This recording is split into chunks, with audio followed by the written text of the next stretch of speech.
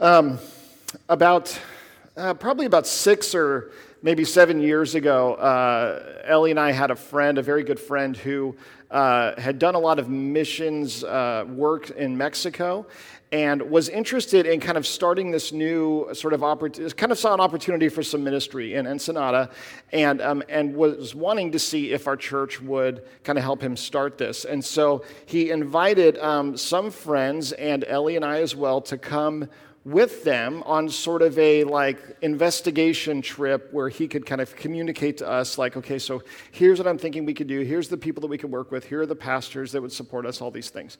And so we got to go. So it was just a few of us that got to go down on this trip, and we went down to Ensenada, and what this ministry was that he was wanting to start was basically a local pastor there. His mom had been in the hospital for a long time, and when he went to see her in the hospital, it turned out there was no waiting room in the hospital there in Ensenada. It was just like the street, maybe like kind of a courtyard with some bus benches, but other than that, it was just you had to go in the hospital, and people couldn't just come in the hospital, they had to wait outside.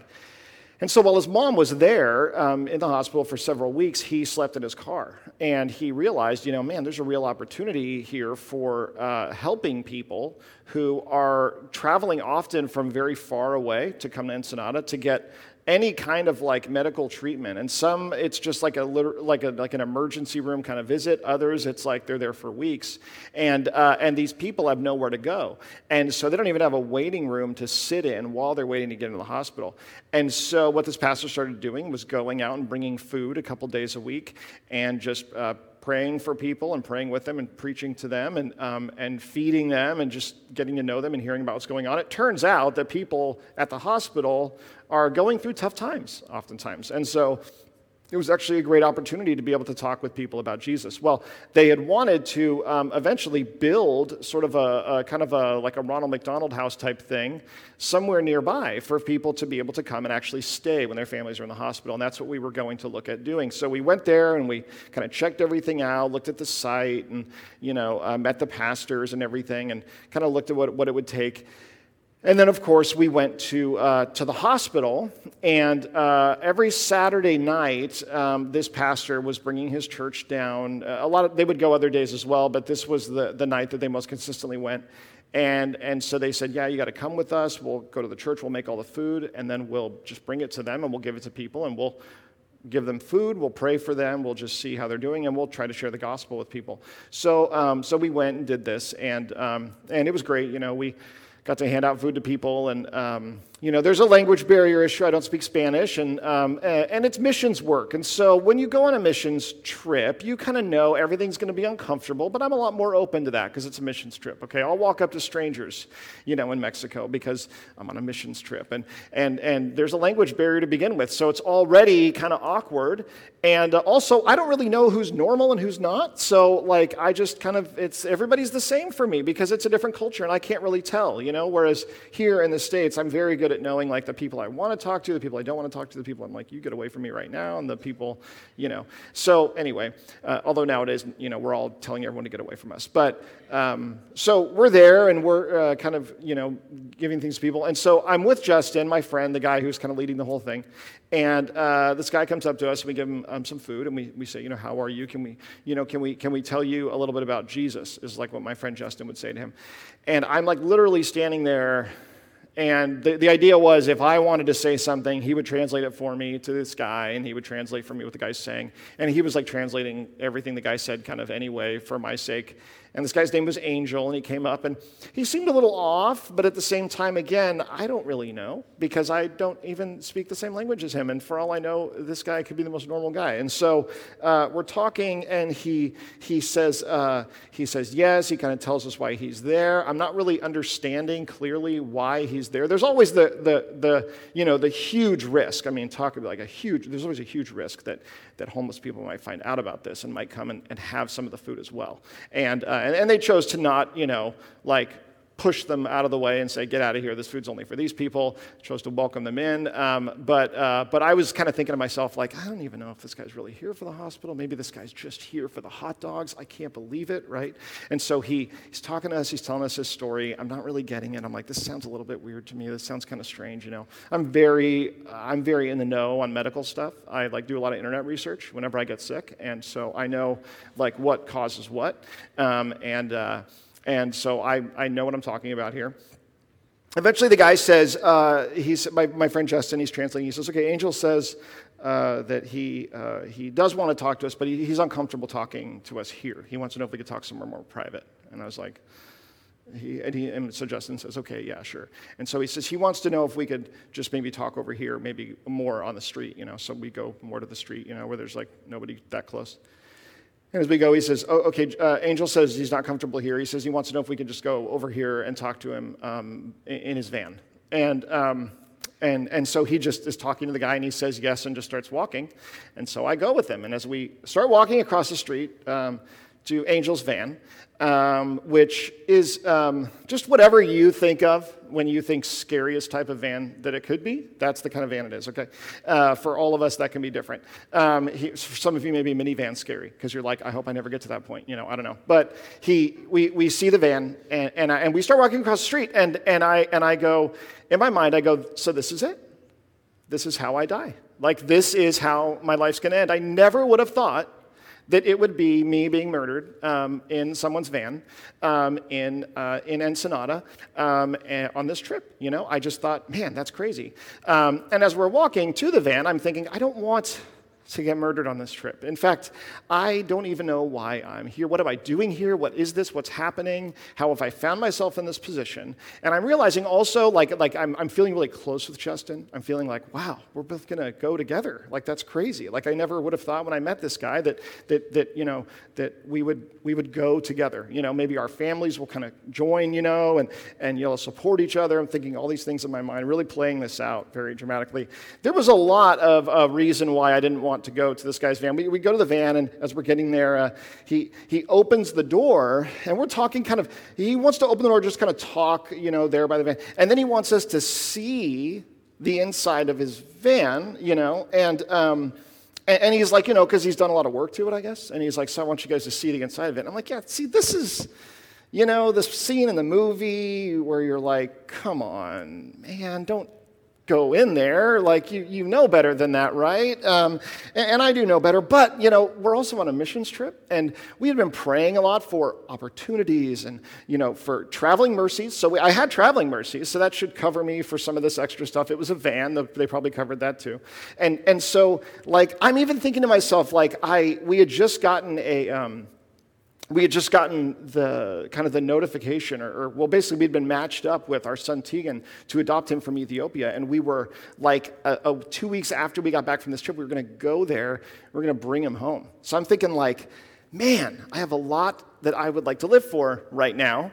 This would not be a great time for me to get murdered in a van, even if it's with Justin, who I do really like, and I'm starting to think, he would be one of the people I'd probably want to go with, if I was going to have to go with anybody. And I'm thinking all these things that I'm looking at Justin, I'm kind of talking to him, I'm like, Justin, we're not going to get in the van, are we? And he's like, well, we're going to try not to. But the guy's really he's like, in this, I'm afraid he's going to say, in this culture, when someone invites you into their van, you have to go into their van, but he doesn't say that. He just says, Angel, why don't we just, yeah, it looks really nice. I really like what you did there. Why don't we just talk out here? Why don't we talk out here?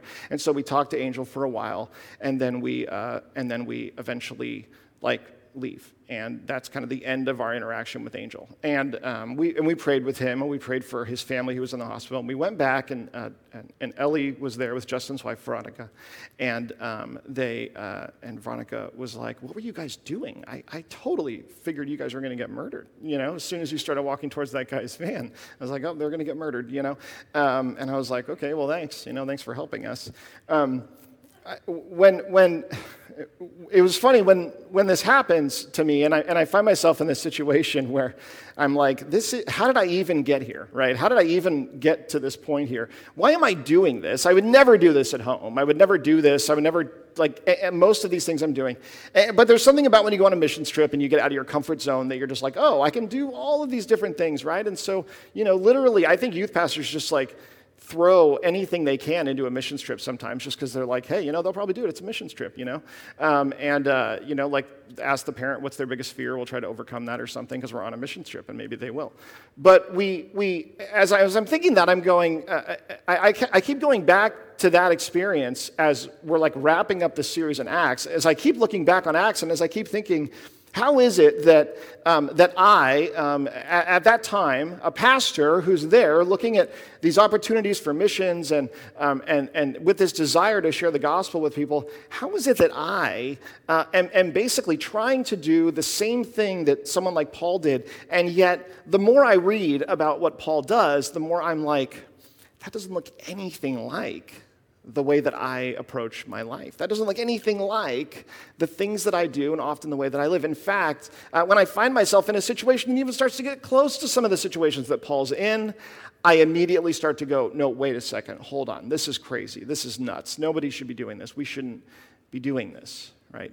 There's this difficulty in the huge disconnect between the way that we see people living in the Bible who are followers of Jesus and our own lives. And it's not just because it's like, oh, they care about it more than we do, but we don't exactly know why it's so incredibly different. Because we can look at these things and honestly, we say, would I live my life the way that Paul does? Would I take these opportunities the way that Paul does? Is he just presented with a lot better opportunities to, share Jesus with people and live for him? And Paul is a full-time missionary, right? He's devoted his entire life to people hearing the gospel. And we go, if you've been a Christian at all for any period of time, you go, I should be devoted to people hearing the gospel. Maybe it doesn't mean me being a full-time missionary. Maybe it does. But I should be devoted to that thing. I want that thing for the people in my life, the people around me. And yet, I don't know that what I read about in Acts seems very appealing to me, if that makes sense. When we talk about Acts and we compare it to other parts of the New Testament, like the Gospels, there's this huge disconnect. Because I think most of us would say, yeah, I think I'd go for the Gospels rather than Acts, right? If I'm a follower of Jesus, and I want to live a certain way, sign me up for the Gospels. Sign me up for, you get to be Jesus' disciple. You get to walk around with him, right? You get time with him. And I'm pretty sure the reason that Jesus got up early, so early to go away oftentimes to be with the Lord, was because he went to bed early. And I'm pretty sure the reason he went to bed early was because, every apostle's probably trying to be the last one awake, and then when everyone goes to sleep and everything's quiet, they just kind of pretend oh, look, I happen to get up, and hey, Jesus, while you're here and we're sitting here by the fire talking and it's just you and me, what do you think about me? How often do you think, if you're one of the disciples, you're not trying to constantly be yeah, Jesus, isn't this crazy? This is crazy. Anyway, now that it's just you and me here, how do you feel about me? And, is there anything you want to tell me? And what do you think about me? And is there anything I can work on? Or, how do you feel? If nothing else, we often think about, the things that Jesus maybe could tell us that can make us better, the ways that we could be more pleasing to God. And often we don't even think about the possibility, what would it be like if you were with Jesus, walking with him, following him, and you were like, Jesus, what do you think about me? And he was like, I think you're fine. I think you need to relax. I think you need to understand God's grace a little bit more in your life. Man, what would that even be like, right? That's the last thing any of us would expect. When we think about being a follower of Jesus, and you think about the way the disciples followed Jesus, you go, I could do that. They gave up a lot, but I could also see the appeal of that life. He's God in the flesh. These people got to live in the midst of the incarnate God himself. They got to see him work and see his miracles. And he spoke into their lives. And he clearly impacted them. He clearly changed them. So much so that they would ultimately devote their lives to his service and his gospel afterwards. But when you look at Acts and you read about what happens to those guys, when they become apostles, when the church begins, then I think it's a little bit easier to go, I'm not sure that I'd sign up for that. I'm not sure that I would be quite as willing to do what those guys want to do. And that's one of the challenges of this. Is starting week 1, as we've gone through Acts for 8 months now, as we've gone through Acts, starting in week 1, you see these two things happening simultaneously. One is that these guys are being pushed and called to do really difficult things. And yet, on the other hand, you also see right next to that every time that the Holy Spirit is there, actually being the one to empower the things they're doing. So it's not I can't do this that would stop them. It's not I'm not capable of doing this, I'm not strong enough, I'm not smart enough, I'm not eloquent enough. That's not the thing that would stop someone from being a good apostle, because the Holy Spirit's the one that makes everything work out in the end, that empowers the things they do. It's the willingness to go and do it. It's simply saying, I'm willing to go. There's something about what has happened to these church leaders, something about their interaction with Jesus, their encounter with Jesus, with the Lord himself, that has changed them so much that they have said, I'm willing to go. Because that's what seems to set them apart.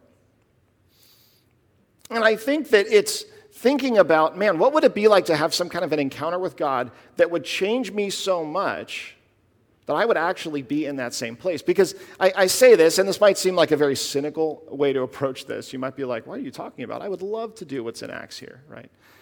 But I say that because most of us, I think, look at what happens in a book like Acts, and we think, I don't know that that's the life that I would want. I mean, the shipwreck thing sounded kind of exciting. He got to live on an island in Malta, like Italy's supposed to be nice. But other than that, I'm not sure that I would want what it is that Paul had, the life that he had, the life that these other apostles and disciples had.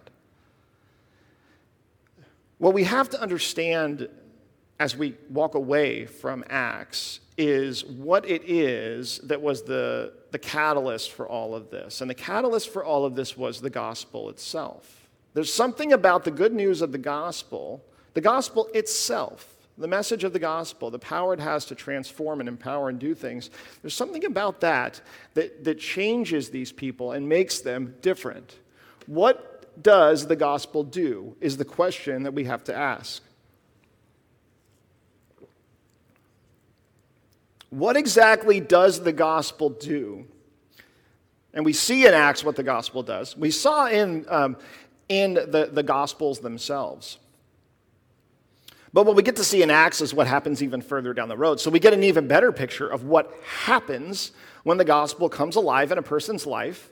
They're truly changed by it. They're truly living in the power of that thing. And what we see in Acts more than anything else is we see what the gospel does in the lives of people over time. And the question that we ask then is if we see what the gospel does, then the question is, do I see that in my life? Do I see that in me and in my life? And if I don't, then the question becomes, how much is the gospel a part of my life and even my relationship with God? As we saw from the people that Jesus encountered and had the most frustration with, it is often those who would say, my whole life is about God, who would also be the ones that seem to understand the gospel least. And so a person could even be familiar with God as a concept, as a person, the idea of religion, and still miss the gospel, and therefore not be changed enough by that thing to live the way that Paul did, the way that these guys did. The first thing that the gospel does is this. The gospel changes us completely. The gospel changes who we are fully and completely and comprehensively. Now, we understand the concept of being born again, of having a new life in Jesus, and that is such an appealing thing to people whose lives are kind of a wreck, or maybe say, I need a fresh start, I want a fresh start, I don't like my life the way that it is. But the hardest thing that we see in the Bible, when it comes to the gospel and other people, is when people like their life and they come into contact with the gospel. When you like who you are and you like the circumstances of your life and you like the way that things are going, and then along comes Jesus, be careful what you ask him, because he's going to get right to the heart of you. And the point of his message, of his gospel, of his ministry, wasn't just, believe it or not, to make happy people sad and to make sad people happy. It wasn't just to find you on your best day and be like, I can change that. I can make you feel bad about yourself. No, it was instead to show people the true thing that gives life, which is God himself, and the message of salvation through Jesus. And if something else was giving you life, then yes, this became a threat to that thing. And it got scary, it got uncomfortable. You realized there was this death that needed to happen in your life, this death to yourself. You had to die to yourself. So the gospel, what it does in the life of a person, the good news, is it changes them. And we see that throughout the Gospels, Matthew, Mark, Luke, and John. We see that in what happens to Paul on the road to Damascus here in Acts. We see that in what happens to Jewish people, to Gentiles. We see that in what happens to sinners and to the most religious. We see people change, and that's because the gospel changes us completely. Now, the problem for a lot of us is that it doesn't change us a little bit and then stop. The more that you live your life in the power of the gospel, as Paul says later on in some of the letters that he writes to the churches, as he says, the gospel is something on which we stand, in which we live, on which we even look forward to living in. The gospel is about my past, my present, and my future. It changes me. It changed me before. It changes me today, and it will continue to change me tomorrow. The gospel will change me completely. The good news of Jesus being life, the good news of God's grace in my life, the good news of his free gift of salvation, the good news of the fact that it doesn't matter what I've done, and also that there's nothing I can do to prove that I don't need this thing. Nothing I can do to prove that I'm one of the ones that probably doesn't need the gospel, that I can get by without it, that I'm good enough and that I've done enough. The gospel will continue to reveal in us the things that need to be changed by it, the ways that we need to keep trusting in Jesus. I mean, the longer that a person follows Jesus as one of his disciples, it can often feel like the harder it gets to be changed by the gospel, because you have to first be teachable. You have to recognize that you're not finished yet. You're not completed yet. We saw this throughout Acts with these men themselves who went forward with this message. We saw them having to change the way that they looked at people, having to change the priorities in their lives, having to change the standard by which they lived, having to change so many things. And the gospel doesn't change us because we're so bad that we need to constantly be hating ourselves and not be who we are anymore. The gospel doesn't change us because God looks at us and says, I don't like you. You need to be totally different. The gospel changes us because sin has affected every part of our lives. It has kind of invaded each part of our lives. There isn't any part of my life that has been sort of kept safe from the effects of sin. And so the gospel keeps changing me, because as those things keep coming up, I keep trying to decide, is it good works that will help me get past this thing? Is it lowering the standard of what God commands and expects? You know, do I get to hold this thing back for myself? Do I get to close off this part of my heart or my brain? And the gospel, the good news of Jesus, continues to reveal those things, if we're open to it, and change us. So if the gospel is a part of my life, the good news of Jesus, if it is a part of my life, then it will be changing me. If the gospel is a part of your life today, if you're living your life in the power of the gospel and not something else, then it's changing you today. then there are things in you that are being changed and transformed because the gospel is alive and at work within you. This is what it does. It changes us completely. The other thing that the gospel does, and I'm very familiar with this concept, the gospel gets restless sitting still. I don't like to be still. I don't like to sit still. My wife can tell you this. I don't find it relaxing to just sit still, to just stand still. The way that I relax is by doing things. I also have little kids. And one of the things that I've learned with my little kids is that it can be kind of exhausting to be around people that get restless sitting still. Because you want to sit still, and they don't want to. My kids will sit still for a little while, and then they will get restless. Now, you might hear this and you might be like, no, man, I love sitting still. I love being still. I love doing nothing. I love just hanging out and just being there. I can't imagine that feeling of getting restless just because you're sitting still in one place. But the gospel, the message of Jesus, is not one that is intended to just sit within your heart and within your life. And so the gospel within you, within your life, will grow restless and must be shared and must be given out and must be given away and must be brought forth to someone else. If you don't, then you won't experience the gospel in the way that you're intended to. That will literally limit the way that the gospel can change you. One of the biggest ways, probably arguably the biggest way that the people in the church fail to experience the changing power of the gospel is by not going forth with the gospel and bringing it into the lives of other people, right? We don't understand this fundamentally in our brains because the way we think is when I get something and it helps me and it does something good for me, then if I keep it and if I hold it and if I enjoy it and if I use it, then it will make my life better, right? How many things make your life better when you give them away? I don't care how much people say generosity feels good. Those people probably have too much money, right? And so they can be generous and it feels good because then they still have air conditioning at the end of the day on the hottest day of the year, right? It's easy to say it feels good to give certain things away on some level, but the fact is that doesn't really make sense to us.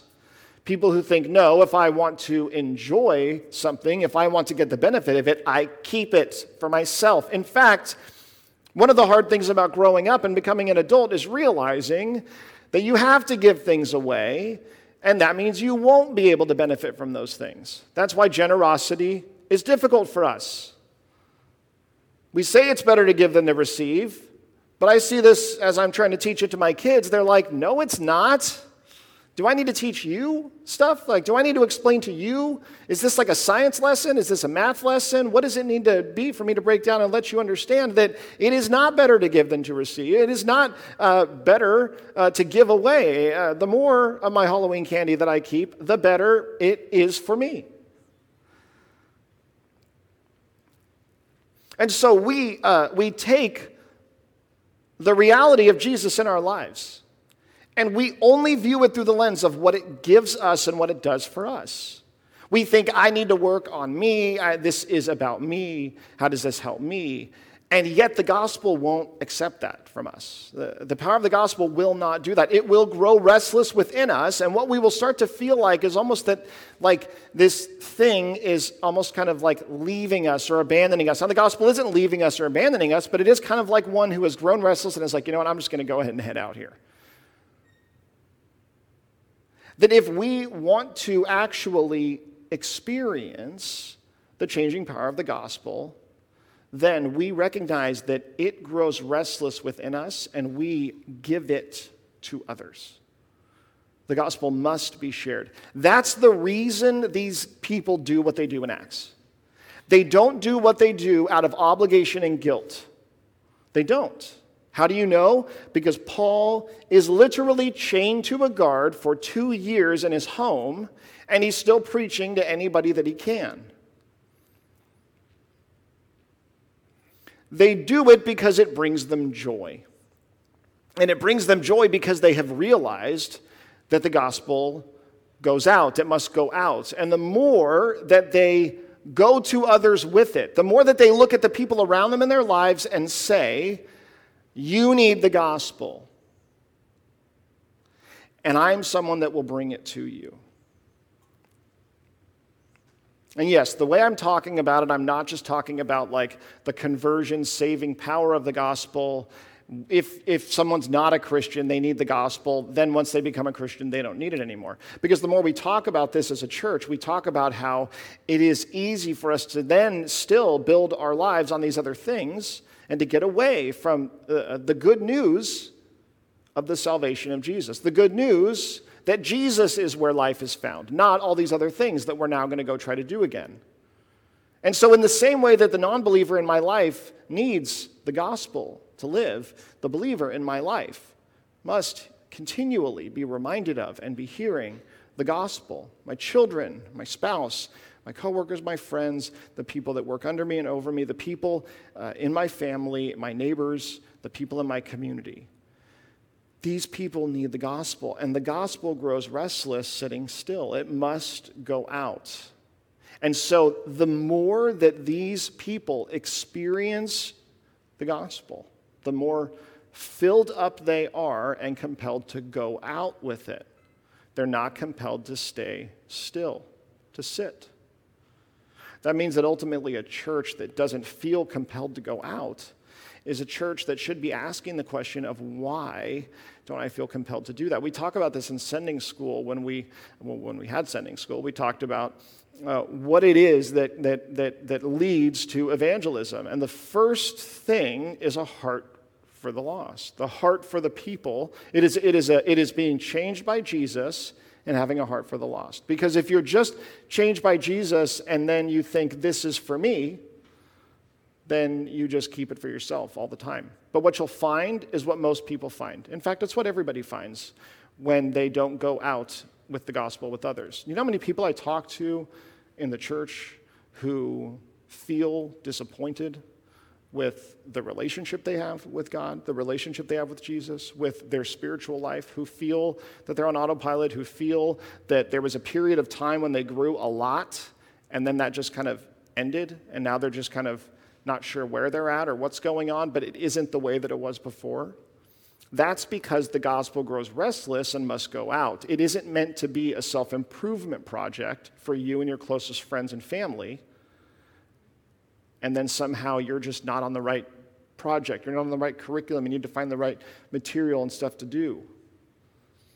This is like at the heart of why we do this thing Follow at our church, which is just an opportunity to sit down and talk with someone about their relationship with God. But the reason that we do this is because that it is important that we recognize and have experience with this fact. The fact that I actually must get in the habit of speaking gospel truths to and for other people, rather than just asking the question always of who's going to speak them to me and how is this something that is for me. These people realized that by reaching others with the gospel, they themselves would experience a fulfillment and a joy that nothing else in life brought. That's ultimately why they did what they did, and that's why they just kept going no matter what obstacles came up in the way. The other thing that the gospel does, the last thing the gospel does, is it dissolves our borders. The gospel dissolves our borders, and we are really good at putting up borders in our lives, but what the gospel does is as it draws us out, what it then begins to do is the desire to reach people with this and a love for Jesus makes the distinctions that we have that separate all of us less important than they were before. We see that in Paul talking to these Jewish people about not hearing what it is that he says. He goes to them, and as Matt read, he quotes something out of Isaiah, and it's this. He says, "Go to this people and say, you will indeed hear but never understand, and you will indeed see but never perceive. For this people's heart has grown dull, and with their ears they can barely hear, and their eyes they have closed. Lest they should see with their eyes and hear with their ears and understand with their heart and turn, and I would heal them." And that is Paul in Acts talking to these Jewish people, these leaders, but it is a quotation from Isaiah 6. And so then we read, "Therefore, let it be known to you that this salvation of God has been sent to the Gentiles. They will listen." This is what Paul says to the Jewish leaders. Why does he say this to them? Because he wants them to understand why this message has not just been saved for this one specific group of people. The thing is, Paul loves the Jewish people. It's where he starts everywhere he goes. He goes to them. He goes and finds them. He calls them to him. He goes to the temple. He cares about these people. And there's nothing wrong with that. That's his background. That's his history. He is knowledgeable and he can speak their language. He understands their culture. He knows their objections. That's why he's constantly defending the gospel to them. I was thinking about this last night. I was thinking about how much Paul defends himself in Acts. Because I was thinking, isn't that not a good thing? Aren't we supposed to, not feel defensive? Aren't we supposed to just kind of, not worry about what people think about certain things in ourselves? And yet it's interesting that Paul spends a lot of time defending himself to the churches, to the Jewish people. Not just defending the gospel, but he's defending that as well.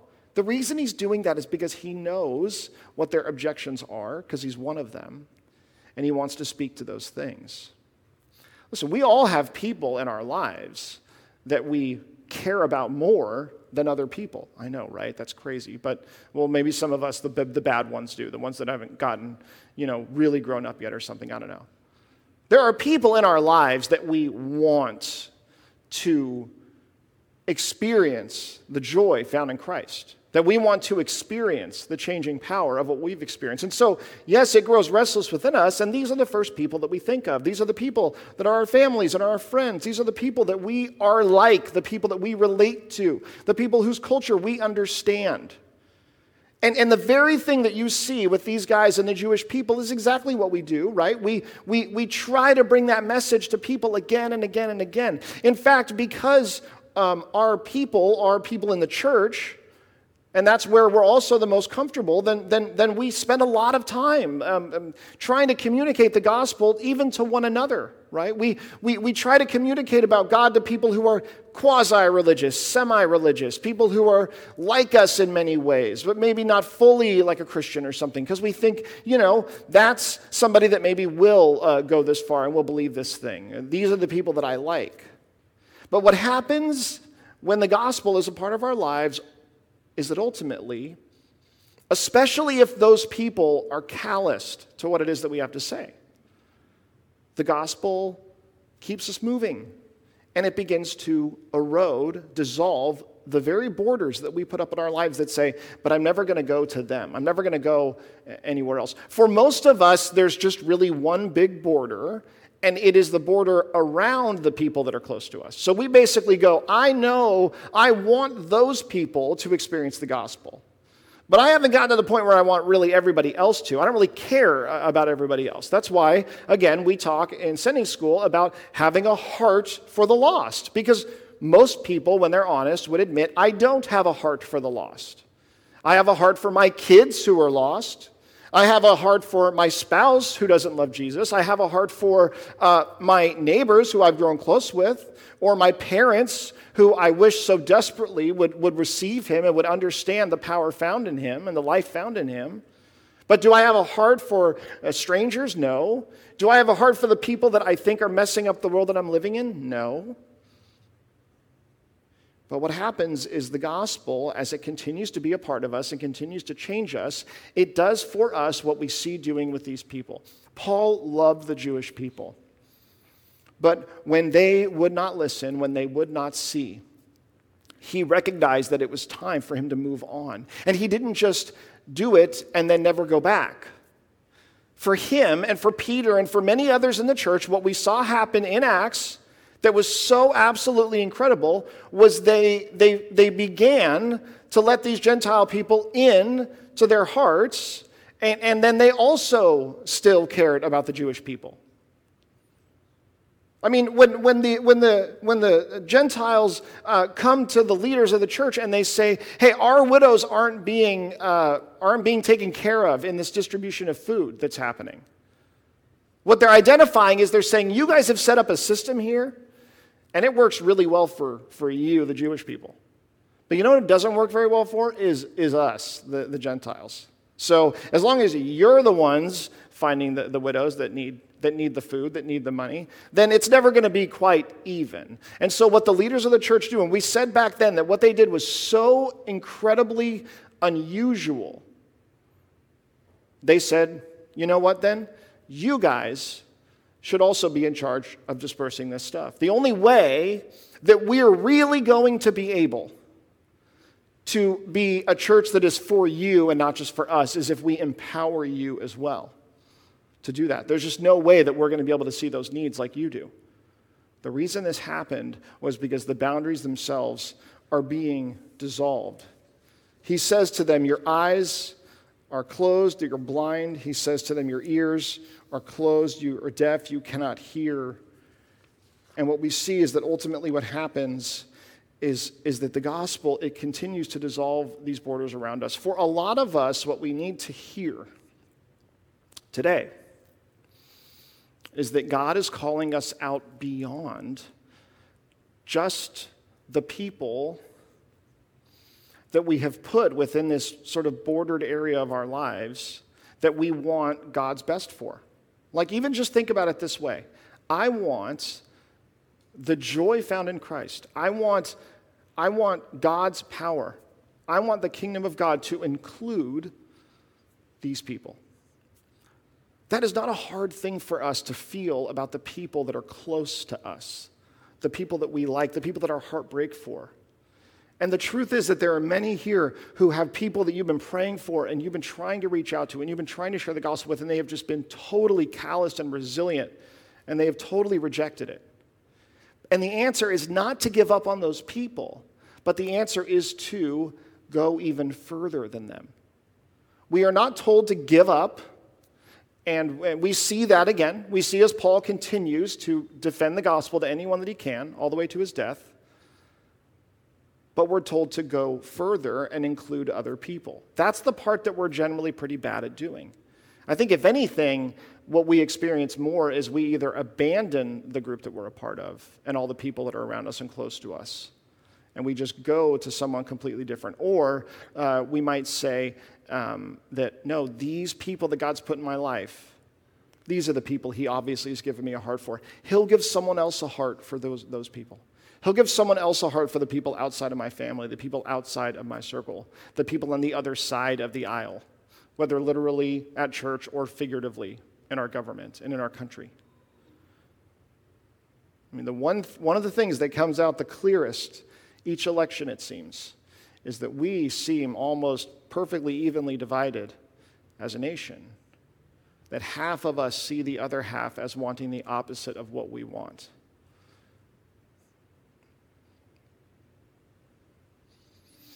And if that border remains up in our lives, like it does in the lives of people who don't know Christ, then there is no way that the gospel is working within us in the way that the gospel is meant to. I say all of this because ultimately, I think it's so easy for us to see the way that people live for Jesus and to say, yeah, I know I should probably want that. I should probably be doing that, but I don't, but I'm not. And it feels so far from the way that we live and the things that we do. And maybe we even find ourselves in some of those situations that they're in, and then we just immediately like run away or close down or shut down or say, no way, not me. Maybe it's because of the circumstances of our life. Maybe it's just because that's what we do. It's so easy to then think, well, okay, I feel guilty, I feel bad, I feel like God wants me to do those things. But we aren't called to go do those things out of guilt and out of obligation, out of compulsion, because we know we should. Those things are what happen in the life of a person who is changed by the gospel. It just keeps on changing you. It changes you so much that it makes you restless. And if you don't feel restless at all with this message of the gospel, then the question is, God, why don't I feel restless with this gospel that is in my life? God, why do I feel perfectly content just having it here with me and maybe my family?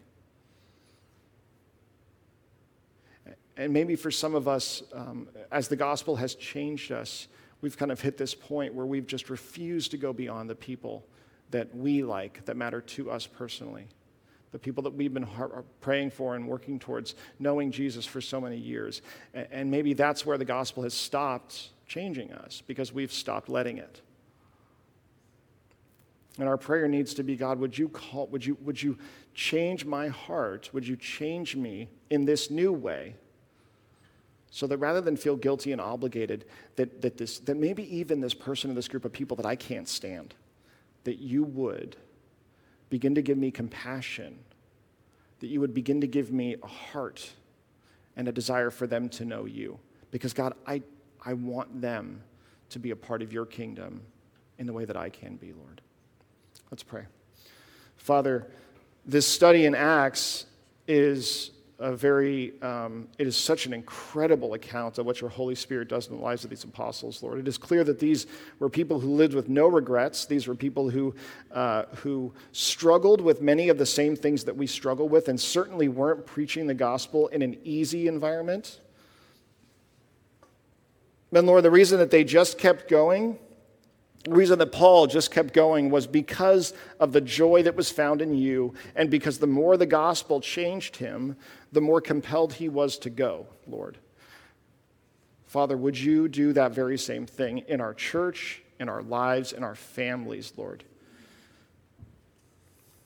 Father, for those who are so focused, maybe even on the people that they think need to hear the gospel in the community, that they've lost sight of their own families. They've lost sight of their own spouses. They've lost sight of the people right in front of them, Lord. Would you also give a heart, Lord? Show us that we're called to disciple the very ones in front of us, that we may be a mess, Lord. It's in your name that we pray. Amen.